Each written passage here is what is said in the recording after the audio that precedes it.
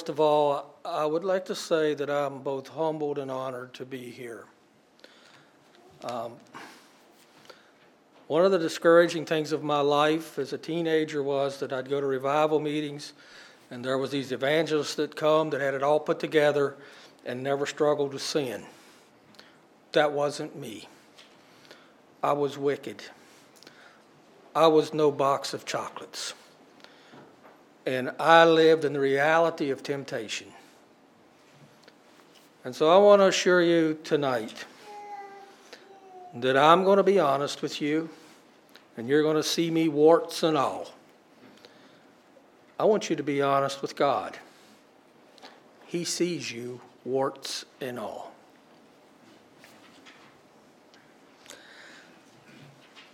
I have a little wife from Canada.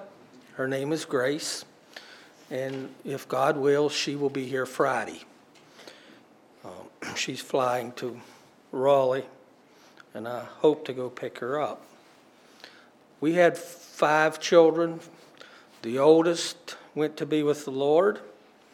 We have a daughter that lives in Macon, Mississippi, and our 3 youngest sons are all presently farming there where we live.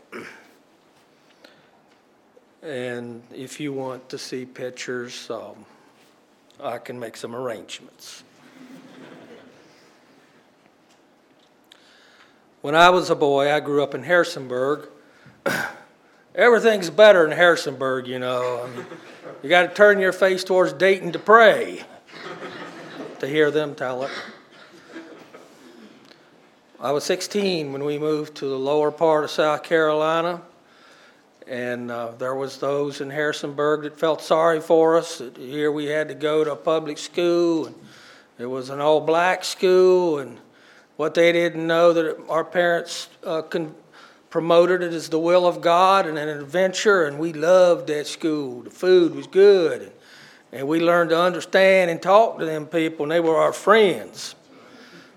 And I shouldn't be telling you all this, but I had meetings in Harrisonburg not long ago, and I've been going for 49 years, almost 50 years, and a lady came up to me after church and said, well, I guess now that your son's kind of managed to farm, I guess you'll move back up here. And I said, you what?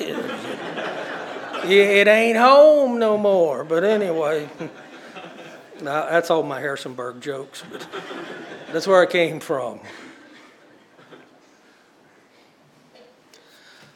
But when I was a boy, they didn't fool around back then. We had revival meetings for 2 weeks.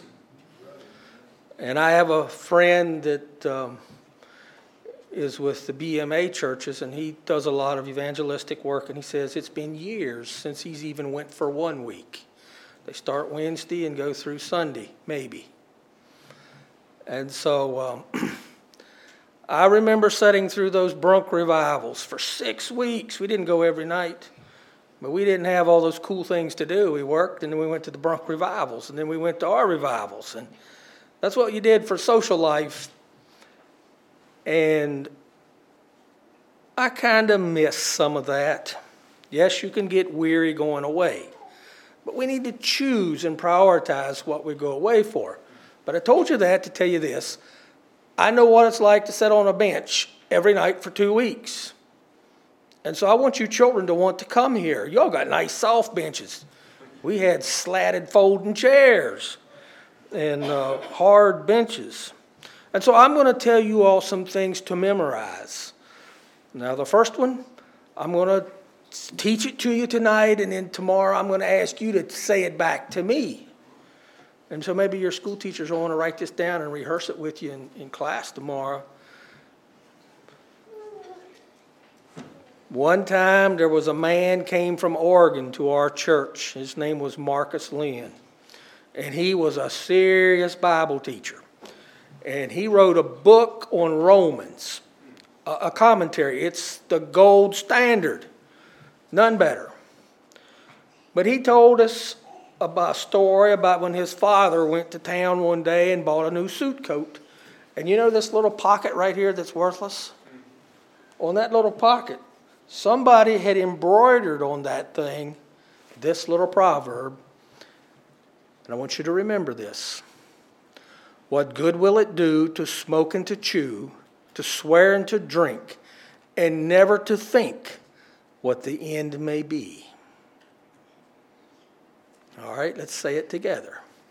What good will it do to smoke and to chew, to swear and to drink, and never to think what the end may be?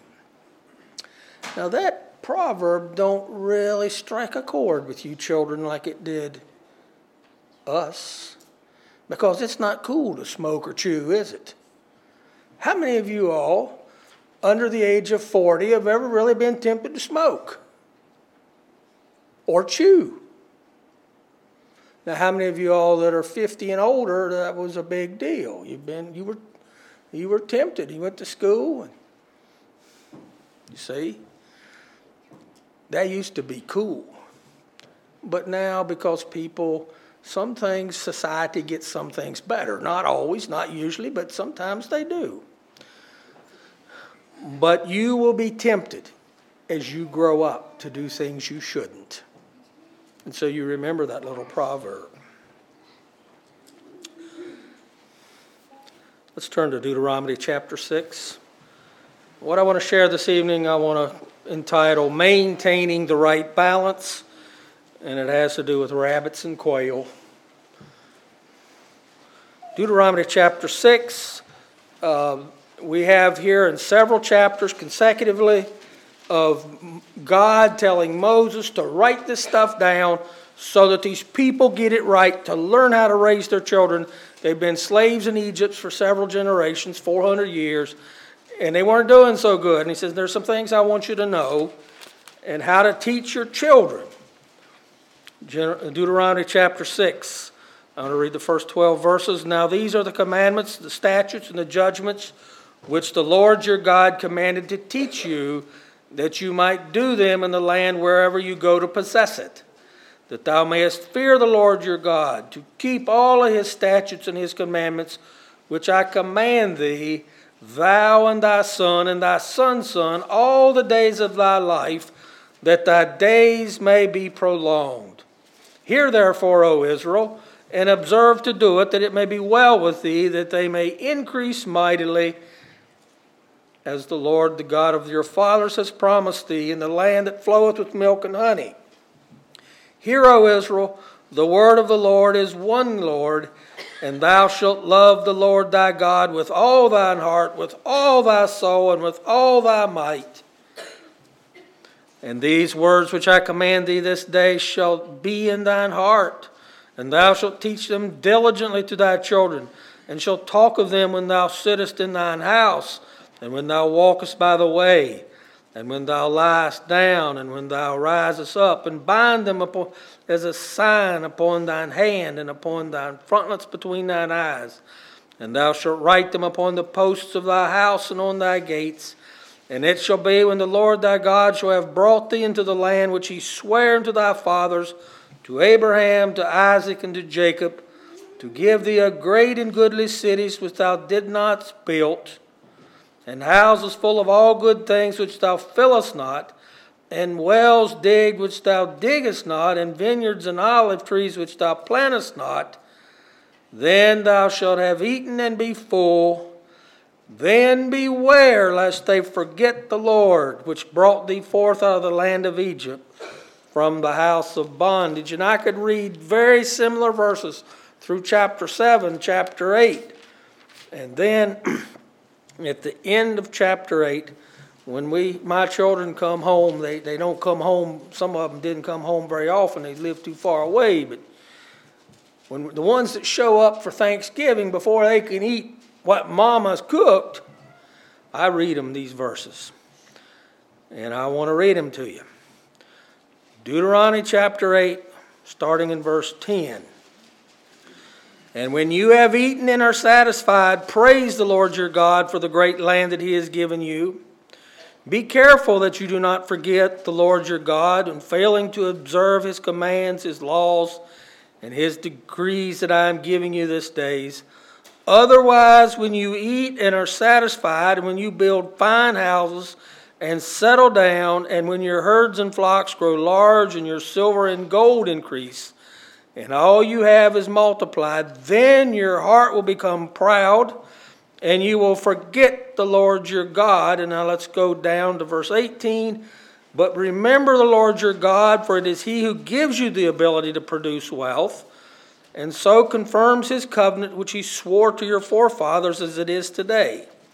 And if you ever forget the Lord your God and follow other gods and worship and bow down to them, I testify against you today that you will surely be destroyed, like all the nations the Lord destroyed before you, so that you will be destroyed for not obeying the Lord your God. That doesn't sound like a very good time to me. But yet, Anabaptist families all over North America, the U.S. and Canada, and many other places, sat down and we heap wealth on ourselves. And we earned it. We worked for it. It's ours. Not according to this. Beware. I'm privileged to work with a custom silage crew, and I'm one of the cart drivers. And the other guys are down there in their 20s and teens, and I just haul silage and for about 3 weeks every July. And I listen to them boys talk, and they bring me food, and life is good. Well, one summer, I noticed something different. There was a lot of little rabbits, and there was little quail, and there was turkeys in the cornfield, more than usual. And when I was a boy, I used to raise pheasants and quail, and I still enjoy hearing the sound of that little rooster quail sitting up on the fence post in the early spring morning and singing his heart out just because he can. And the little hen quail, she has her own tone too, and she's interesting, pretty little song, distinct, lovely song. But you know, quail are at the bottom of the food chain. They experience a high mortality rate, almost 70 to 80%. Never make it to adulthood. But they're prolific breeders, and with optimum conditions may raise several broods a summer. Now that was pre-1980. There are several things that brought pressure to bear and brought the demise, almost total collapse of wild quail populations in the lower South and North Florida. And I would say that would include you all too. In 1978, coyotes were first spotted in upstate South Carolina, and in the 40 years since, they've made their presence known in all the counties in South Carolina. But nowhere has it been more noticeable than in the wildlife community. Almost to totally upset the balance in forest and field. The rabbits, the quail, the turkeys, the nests, the eggs, the little fawns have been ravaged. They're gone. A few years ago, there's a professional trapper lives close by, and we asked him if he wouldn't come work on the coyotes. And so several of us farms got together, and every winter he comes and to our community, and he spends his time working his art, craftiness against the coyotes, and he didn't get them all, but he really sobered them up. And this past spring is when I noticed that there were fawns by the doe's side, little quail and little rabbits running through the corn rows. And suddenly, my wife Grace has become the old Mr. McGregor of, like Peter Rabbit. She planted her okra 4 times. The tomatoes and eggplant had the side eaten out of the fruit. And there were baby rabbits running in the pole beans and in the watermelon vines. And there's big rabbits hiding out at night. And they graze off all her southern peas. And they eat anything. We tried hot sauce. We tried hot lead. And they just seemed to multiply like rabbits. How many of you have ever heard about the rabbit plagues of Australia? Nobody? Do you want to hear about them? Yeah. In 1859, there was a man moved from England to Australia. His name was Mr. Thomas Austin, and he loved to hunt rabbits in England, where he used to live. And there was no rabbits in Australia, so he had imported 12 pairs of rabbits. To next ship that come down to Australia from England, he sent these rabbits down. And in 1920, less than 70 years after the rabbits were let loose in Australia, there was an estimated 10 billion rabbits in Australia. There was no natural predators. And so each rabbit has 18 to 30 babies per summer or per year, and then within a few weeks, them rabbits are having babies, and it just was getting out of hand. And it said they destroyed 2 million acres of pasture land just in a year. And they started in New South Wales, and then they went to South Australia, and then went to Queensland.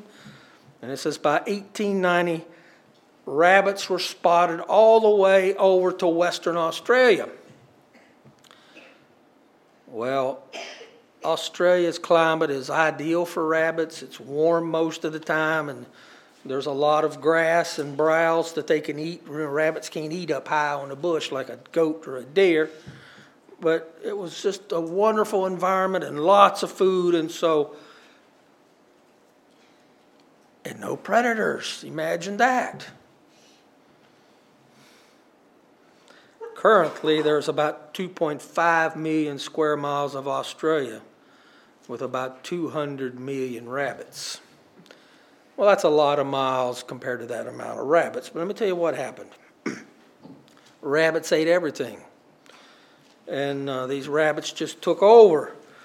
And in 1901, the Australian government went on a national approach, and they decided to build a fence. And they went from North Australia all the way down to South Australia with a fence. And it worked for a while. But the rabbits would dig under it, or they would go around the end while they were building it. And so they went out a while away, and they built another fence down to try to cut them off. And that worked for a while. And then they said, well, we got to keep them from getting to the West Coast, and so they built a fence east and west to try to corner them. It didn't work. Rabbits are just everywhere, and it ate all the grass. In 1950, the Australian government decided to go with biological weapons, and they found a virus that from South America called Myxoma virus that makes rabbits sick in South America. So they imported some of this virus and they gave it to the mosquitoes, and the mosquitoes went around and bit all the rabbits.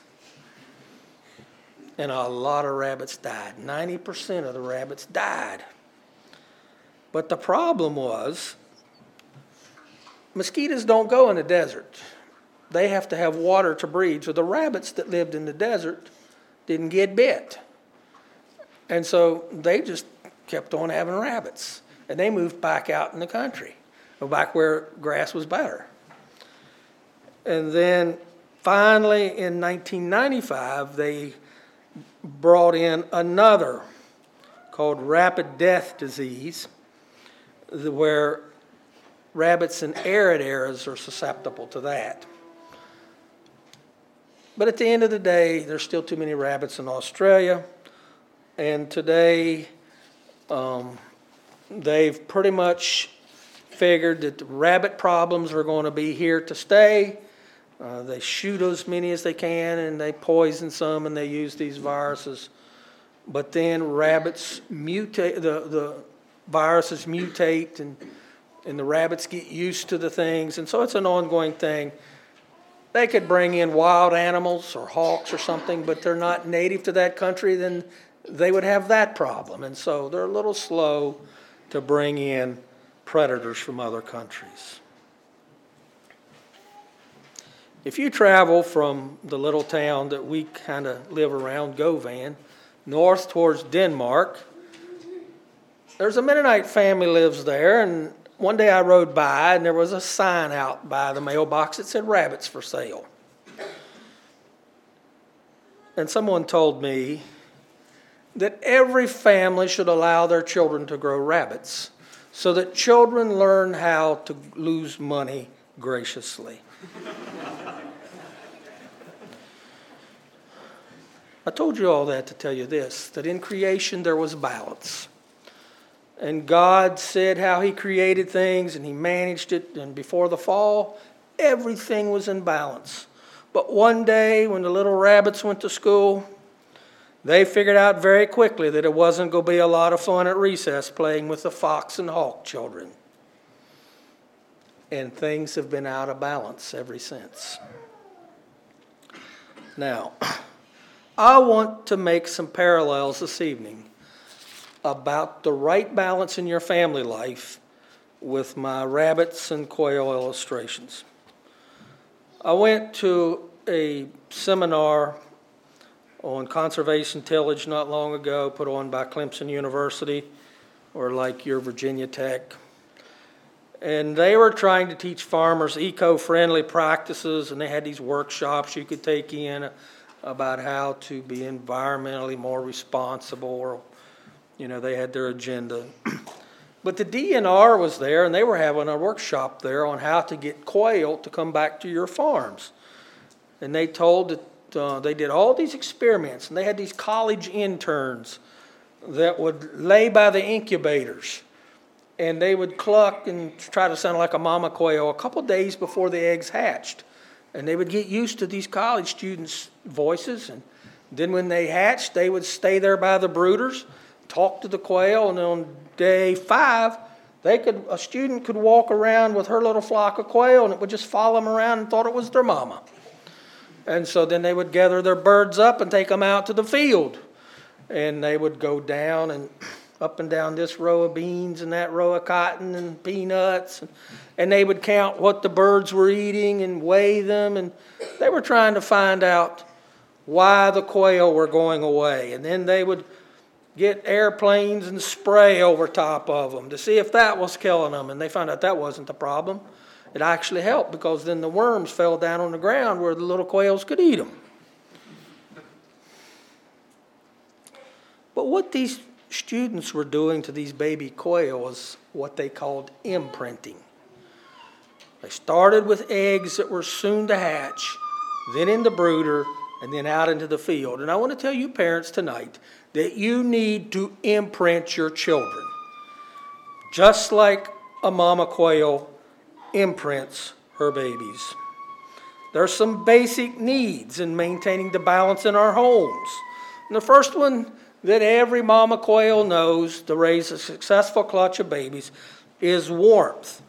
When a quail chick hatches, have you ever seen a day-old quail chick? It's a fuzzball about as big as a dime. No bigger, but it can move. The little legs, big as a dime, and it can move. And amazing. But he has to be warm. They are dependent on their mother's warmth at night and on cool, cloudy days. And they need a high-protein diet. Little quails are not looking for seeds. That's for big birds. Little quails have to grow flight feathers, and that takes protein. Why do they need flight feathers? Hawks and foxes. It is so important that they can fly quickly, not get big and fat. That don't help. Boy, when that hawk is coming, you got to fly. And so that's the first order of business, to eat, to grow flight feathers. Small children need spiritual warmth and an emotional environment to be able to flourish and grow into healthy, balanced adults. Yes, blankets are necessary too. But beyond that, a peaceful, loving environment, void of anger and sharp retort and criticism, should be the way you brood your children in your home. No child should ever go to bed at night with the slightest doubt that they are loved, wanted, needed, and belong, and that their parents' love for each other is all enduring. A wet and soggy spring or summer will wreak havoc with little quail. They just don't have enough body mass to stay warm. And if it's cloudy and rainy, and they can't all get up under mama. But the cold, wet blankets of criticism and fault-finding and anger towards children will cause a lot of suffering and a high spiritual casualty rate as well. James chapter 1, verse 19, my dear brothers, or fathers and mothers, take note of this. Everyone should be quick to listen, slow to speak, slow to become angry, for man's anger does not bring about the righteous life that God desires. Ephesians 6:4, fathers, do not exasperate your children. Instead, bring them up in the training and instruction of the Lord. The second thing little quail need is cover. As I told you before, an adult quail's diet consists mostly of seeds and grain. But a quail chick must have a diet almost totally of protein, of insects and worms. The only way for a little chick to survive the claws and teeth of all the hungry bobcats, hawks, coons, and coyotes is either to have a safe place where predators can't get them, to be able to scratch and look for places to run where there's bugs that live with cover overhead. They love blackberry brambles, tall stemmy weeds and flowers, ragweeds, sunflowers, black-eyed Susans, where they can scurry underneath, but the hawks and the other animals can't see them down underneath. Border and filter strips between the cotton and peanut fields where the bugs grow, and they can get to their home in the brambles without the big scary animals getting to them. And so that's one thing they teach at the seminar. Yeah, grow your fields, but leave some weeds or some blackberry brambles at the edge so they can get in there and have a safe place after they come out of the field to eat. Scientists and wildlife, there is a world of jackals and vultures that would be very happy to find your little ones out searching for the bugs we all need without the cover provided by godly homes and a spiritually sound, disciplined church community. It is so important that you know where your children are, that they're not just out on the town unsupervised, and the world is so full of wickedness. Know where your children are. Mama Quail knows where hers are. And when they scatter, she whistles a little bit and they all come running. Scientists and wildlife biologists suggest that the lack of good cover, fence row to fence row tillage practices that have been practiced the last 100 years, has probably had as negative effect on quail populations as coyotes. I read you those verses in Deuteronomy 6, the responsibilities of parents and families to train their children, to immerse them in the teaching of the law of God, and to provide safe places. That is providing cover needed to protect the innocent, impressionable lives put into our care. Help your children to make good choices, to maintain healthy friendships. I want to tell you this evening, influence is huge. It's hard to undo. Influence is huge. Help your children choose their friends. Teach them to be polite and courteous and friendly to all. But closer friendships where we find our approval and our fulfillment in our social lives should be chosen very carefully. We went to public school.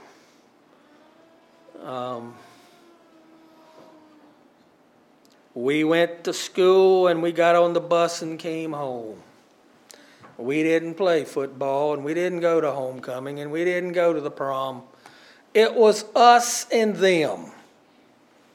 Why didn't my dad send us to EMHS? Because there was a blurring. We didn't know who was them and who was us.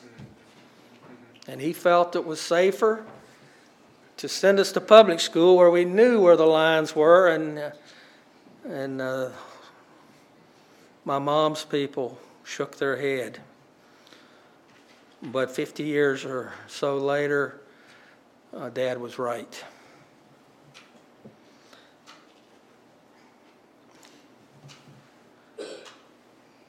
My boys wanted to go coon hunting.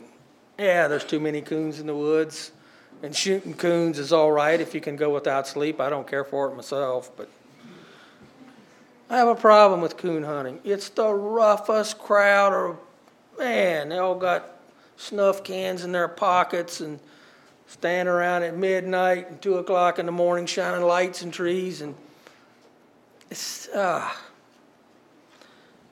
and I pled with my boys that it wasn't, the sport wasn't bad, but the company that it drawed to it.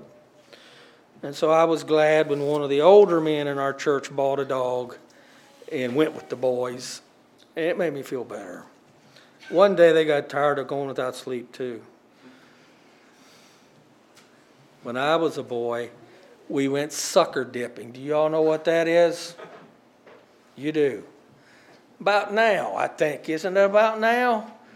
When the glaciers melt up there in the mountains of West Virginia and the waters rise and the suckers know it's time to go upstream to spawn. And so all the Mennonite boys, the country ones anyway, we had these square nets with a long pole with a set of bows that held the net tight, and we'd put the thing in at the bottom of a little rapids, and the suckers would come there and pool around and get ready to go up the rapids. While they rested, you'd lift that thing up, and we'd get them by the feed sack full. That was, you had a fire on the on the bank, and it was a good thing, but sorry company.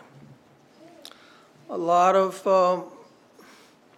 I hate to say this, but old order boys did that, and they smoked, and they drank, and they used the Lord's name in vain. And my dad and Simeon Heatwold were wise enough to let Stephen and Claire, Stephen is no longer living, Claire, Bishop Claire and myself, and they supplied the tractor and manure spreader, so we weren't old enough to drive. And we put our gear in the back of the manure spreader and go out into the night and go sucker dipping. And they'd tell us what time we had to be home. And we couldn't say, well, we rode with the old order boys or whatever. And so my parents and Simeon and his wife did what they needed to do to accommodate the children, but control the influence. You will need to do that too. It's probably not sucker dipping. I don't know what's the cool thing around here. Volleyball tournaments or whatever, you've got to watch the influence. Don't squash everything, okay? Right? You want to have fun, a little bit of fun? But you are vulnerable to influence. I am too. Okay. All right, well, I need to keep moving here. Be diligent. Be engaged and involved in your children's lives, especially during those young, impressionable years. Daycare centers are okay for you to run, but they're not okay for you to send your children to. If you want to influence somebody else's children, God bless you. But don't let just anybody influence your children. Mama's place is to influence her children, not go work at Piggly Wiggly and let some lady down the road influence your children.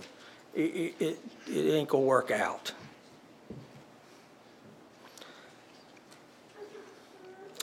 And then on the flip side, you have the patriarchal movement. And its approach is not the answer either. Where daddy knows best, and daddy has to baptize his children, he has to marry his children, and he has to teach them Sunday school, he has to homeschool them, That's the patriarchal movement. And it's lopsided. Daddy don't always know best. We need community. We need brotherhood to grow a family. You know, when little baby quails are out eating and mama's out there scratching, guess where daddy is? He's up on a fence post. And he's watching. He's looking for a shadow coming across the sky, and it's the hawk. Or he's watching for that coyote. And the patriarchal movement misses that. We need somebody's daddy because we can't all be there looking all the time. We need help. We need the support of each other, the Christian school, the local church. And that helps us to provide the cover needed to raise a brood of Christian children for Jesus. Amen. I've taught Bible school for quite a while, and I had a lady on the West Coast call me up one time that I knew. She was going through a bad romance, and I thought, well, seriously, you're calling me? And she wanted some advice. And so I called her daddy, and I says, your daughter has called me, and she wants me to talk to her through this. But I want your permission. She's not my daughter, she's yours. And I just figured maybe it would be safer that way.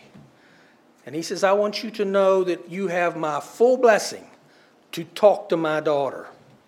He said, it takes a village, a safe church community to raise a child. And I was so blessed to be able to speak into that girl's life with the blessing of her daddy, because he knew that others could help him raise a God. And that lady is doing fine. She's a godly young lady.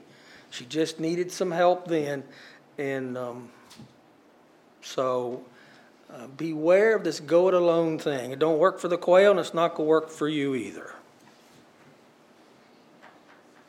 I want to suggest here that one of the best forms of cover for protecting your family is a consistent family devotional and prayer time. Remember, influence is huge, and so when you have a family devotional time, you're having influence. Now, I'm just going to give you a little illustration here of a teapot. This teapot, for my purpose tonight, represents mom and dad. And their little family is the hot water. And inside I put some tea bags. That's God's Word. And so as you immerse your family in this teapot day after day and expose them to God's Word, we will put the lid on and see what happens in a minute.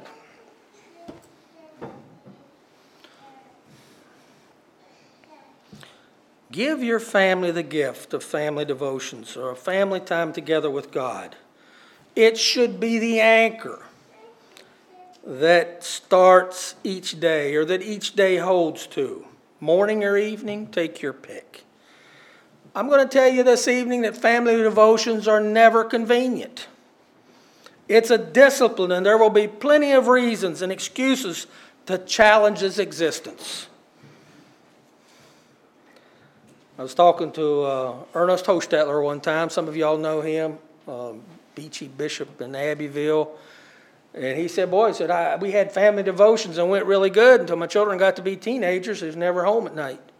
And you'll find that out till they go to to youth and to choir and to volleyball and to Hardee's and to McDonald's. And then upper crust goes to Starbucks. Are you going to wait up till they come home to have devotions? You'll never get any sleep. And so Brother Ernest is a conscientious man. He got thinking. So he set his family down. He says, I got to go to work at 6. And Wendell, he goes to work at 5 or something like that, or 5:30. And some of the girls were school teachers, and some of them worked at other places of business. He says, what if we all get up and come down here at 5 in the morning and have devotions? And you girls don't need to get dressed for the day, but you got to show up modest. And when we're done, you can go back to bed. That's what they did. And so him and his son went to work, and the girls, I guess, went back to bed. I don't know what Mama did. cleaned up those packed lunches, I guess. But it worked. Here was a man that valued it enough to make it happen in his family. I'm going to tell you, once your children go to youth and the evenings are full, it's going to be a huge challenge. Jesus says this in Mark 35, chapter 1, verse 35, very early in the morning, a great while before day, he went to a solitary place and prayed. Psalm chapter 5, verse 3 and 4. My voice shalt thou hear in the morning, O Lord. In the morning I will direct my prayer unto thee and will look up. For thou art not a God that hath pleasure in wickedness, neither shall evil dwell with thee. I want to say that family devotions, do what you can to not make them boring. God is not after a great performance, but God is seeking worshipers who will worship Him. John chapter 4, verse 23. But the hour cometh, and now is, when true worshipers shall worship the Father in spirit and in truth. For the Father seeketh such who will worship Him. You know, in all other religions, they're looking for a God to worship. But in the Christian faith, God is looking for me and you. No other faith does that, but God is up there. Meet with me. I'm looking for you.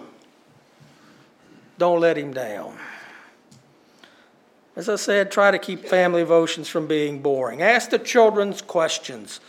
Read from a more flowable Bible translation if you care to. Read Bible stories, missionary biographies. When our children got to be a certain age, we started reading the missionary stories. We read the Bible too, but they just couldn't wait for devotions. Reading these stories to them. And 40 years later, Grace and I, she still reads. She's reading me Pablo Yoder's book now about the guy from Nicaragua that on FBI's most wanted list. We just read so many, but we just take time in the morning, we read the scriptures and sing, and we read a book. Make time for the things that you care about. Spend some time singing. Now, I notice you all have a tremendous history of singing in this church community. Some of us not so much, but you should sing. Teach your children to sing. It doesn't need to sound like angels or altar of praise.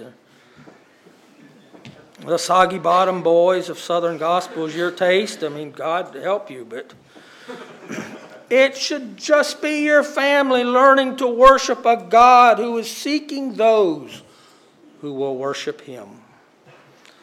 Some of you all knew my grandparents, grandfather Ralph, and my grandmother Vera was deaf, and so she did all the reading because she couldn't hear. And so one time Grace and I passed through Harrisonburg on our way back to Red Lake, Ontario, where we lived, and we spent the night there, and grandmother read the scriptures, and she was deaf, and she couldn't carry a tune in a bucket, and grandfather couldn't sing either.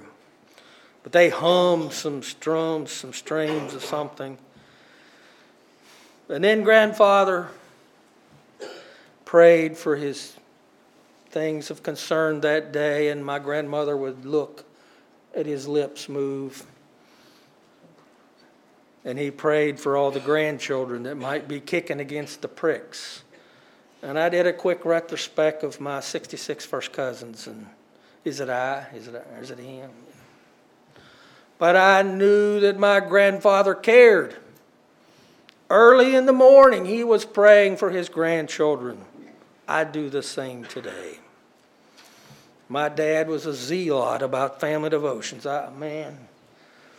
We had this DHIE tester, and he would come in and sit with us and eat breakfast, and he'd sit out at the table. We'd go into the family room and have prayer, and this guy was an unbeliever, and he'd sit there and listen to us have family devotions. And then it was when my mother had babies, and the old order lady, Miriam Wanger, would come, and of course in their faith you shouldn't read too much scripture by yourself, and so she'd sit out there But I would watch that lady listen to this family with devotions.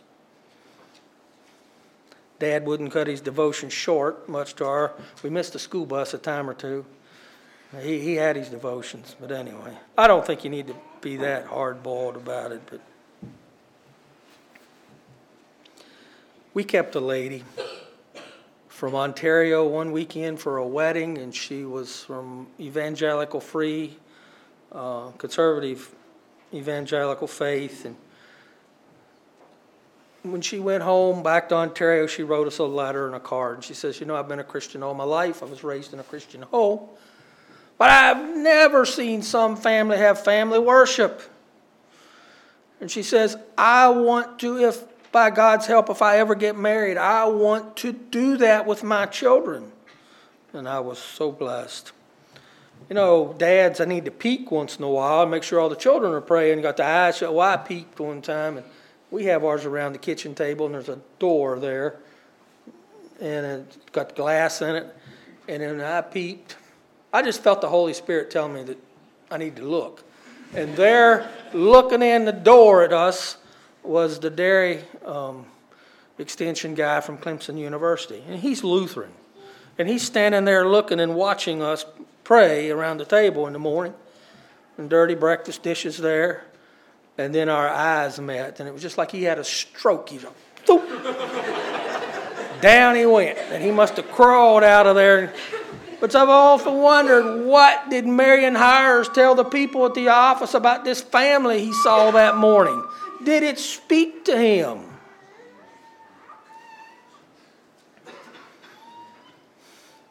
Your children should ask what's wrong, or know that something's not right if you're tempted to skip. Work it out. If you want to have it at night, if you want to get up at midnight, whatever. But have them.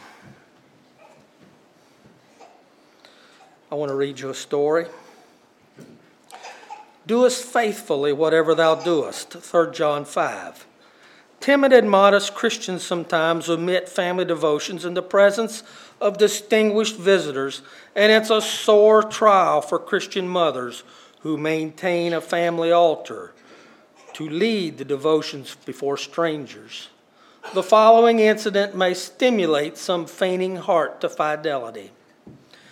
10 years ago, when an unconverted man, I boarded in the family of a pious woman whose husband was not a Christian. There was a daughter of 19, another of 14, and a son of about 10. And every morning after breakfast, I heard that humble woman gather her family around in the kitchen and read with them a chapter in the Bible. And then, as I could not help but listening, there was a peculiarity of service which mystified me. And at last I asked one day if I might remain, and she hesitated. Her daughter blushed, but said that I could do so if I really desired it. And so I sat down with the rest, and they gave me a testament, and we all read. And then kneeling on the floor, that mother began to pray audibly for her dear ones there, her husband and herself. And then pausing for a moment as if to gather her energies and to wing her faith, uttered a tender, affectionate supplication for me.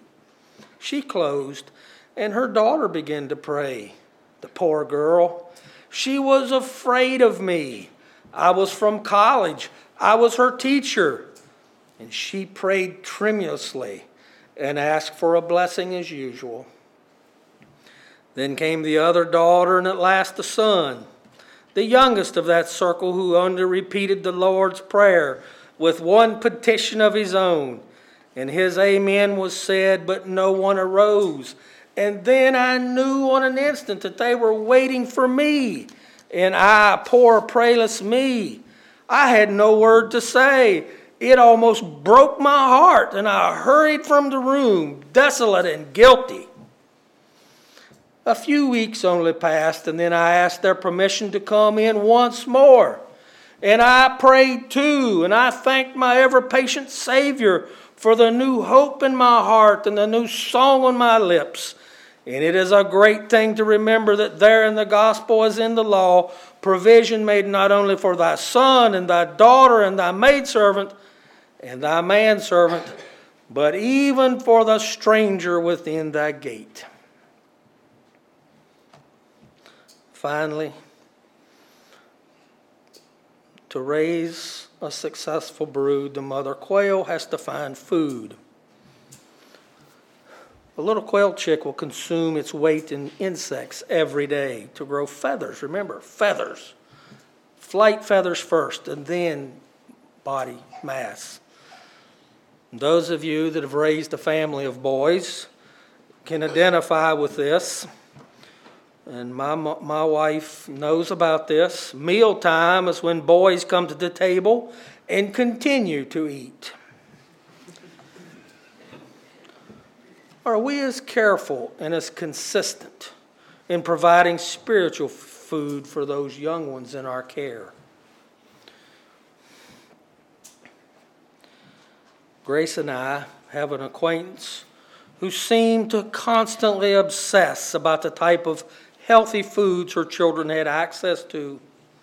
You know, whole earth, holistic, organic, you name it.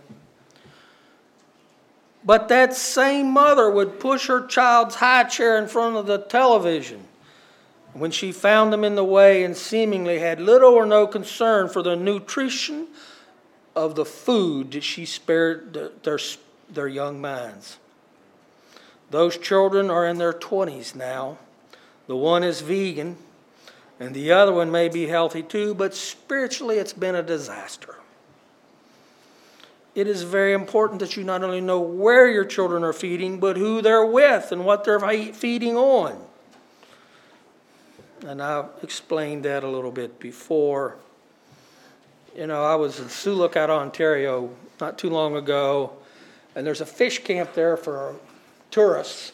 And they go to this one certain place every day and dump all the fish scrap from cleaning the tourist fish on this big rock by the edge of the water, and there's probably 500 bald eagles there. They can just go down there and eat that fish scrap to their heart's content. You know, those eagles don't know how to fish for their own anymore. They've got used to that handout. And one day, it's going to stop.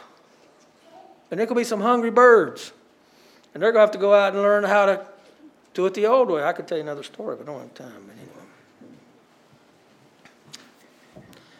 Be careful. And I'm not going to spend a lot of time talking about the internet. You all have heard all that. And, you know, smartphones and all that. We know these things. But I want to tell you,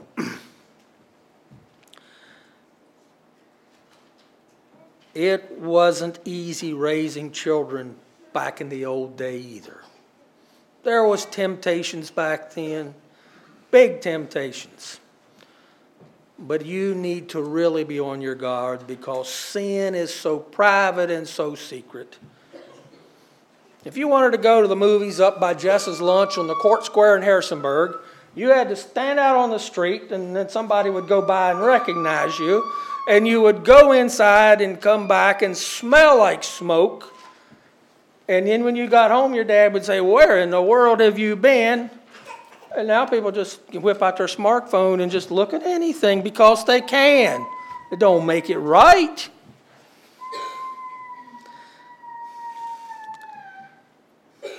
How many of you all have ever watched the movie Ben-Hur? You know what Ben-Hur is? Man, you're a pretty pious group. I haven't watched it either. But evidently it's a very popular movie for men. It's about some Roman guy in a chariot race. Or was he Greek? I don't know. But I remember two young men in the church that I grew up in who went to the movie theater and watched Ben-Hur chariot race. And they had to get up in church and make a confession. And yet, Anabaptist people watch anything. I am appalled at the stuff people say they watch. You should be too. Grace and I raised our family for the most part in the pre-digital revolution age. Gideon and his girlfriend Margaret wrote letters. Carla and Jason were a bit older when they started to date, they mostly texted and had phone conversations. Josh and Marcy had texted some and emailed some, but invested heavily in jet fuel. She lived in Nevada. Joel and Jody, I think, pretty much went paperless. Poor things. Aaron and Andrea, through the wonders of the internet, could have audio and visual and be 3,000 miles apart. He had one date and was in service for 2 years and came home and got married. Think of all the money he saved.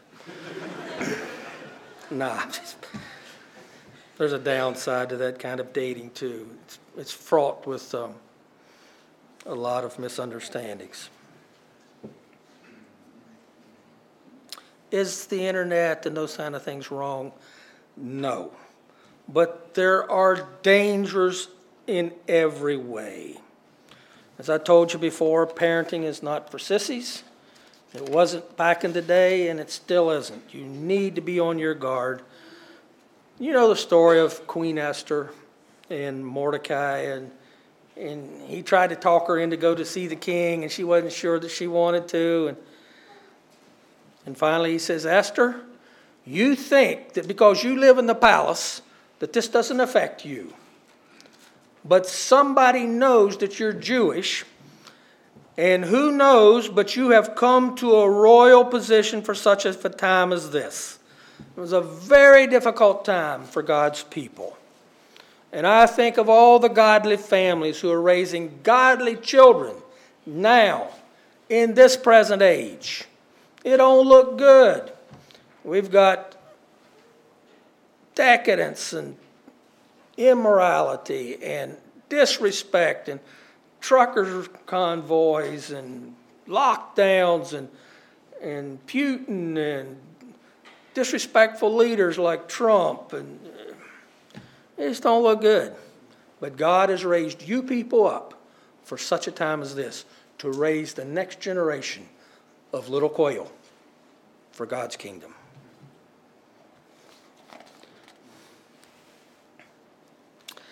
I'm going to close with that tonight. I'm not quite finished, but I think you get my point. I want to bless you for your attendance, and remember, children, I'm going to ask you about your little proverb tomorrow night. God bless you.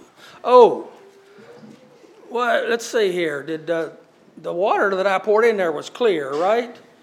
And we're going to see if having family devotions, Mom and Dad in here with the Bible, and yeah, look at that. It changed the color. It impacted those children. Remember that. God bless you all.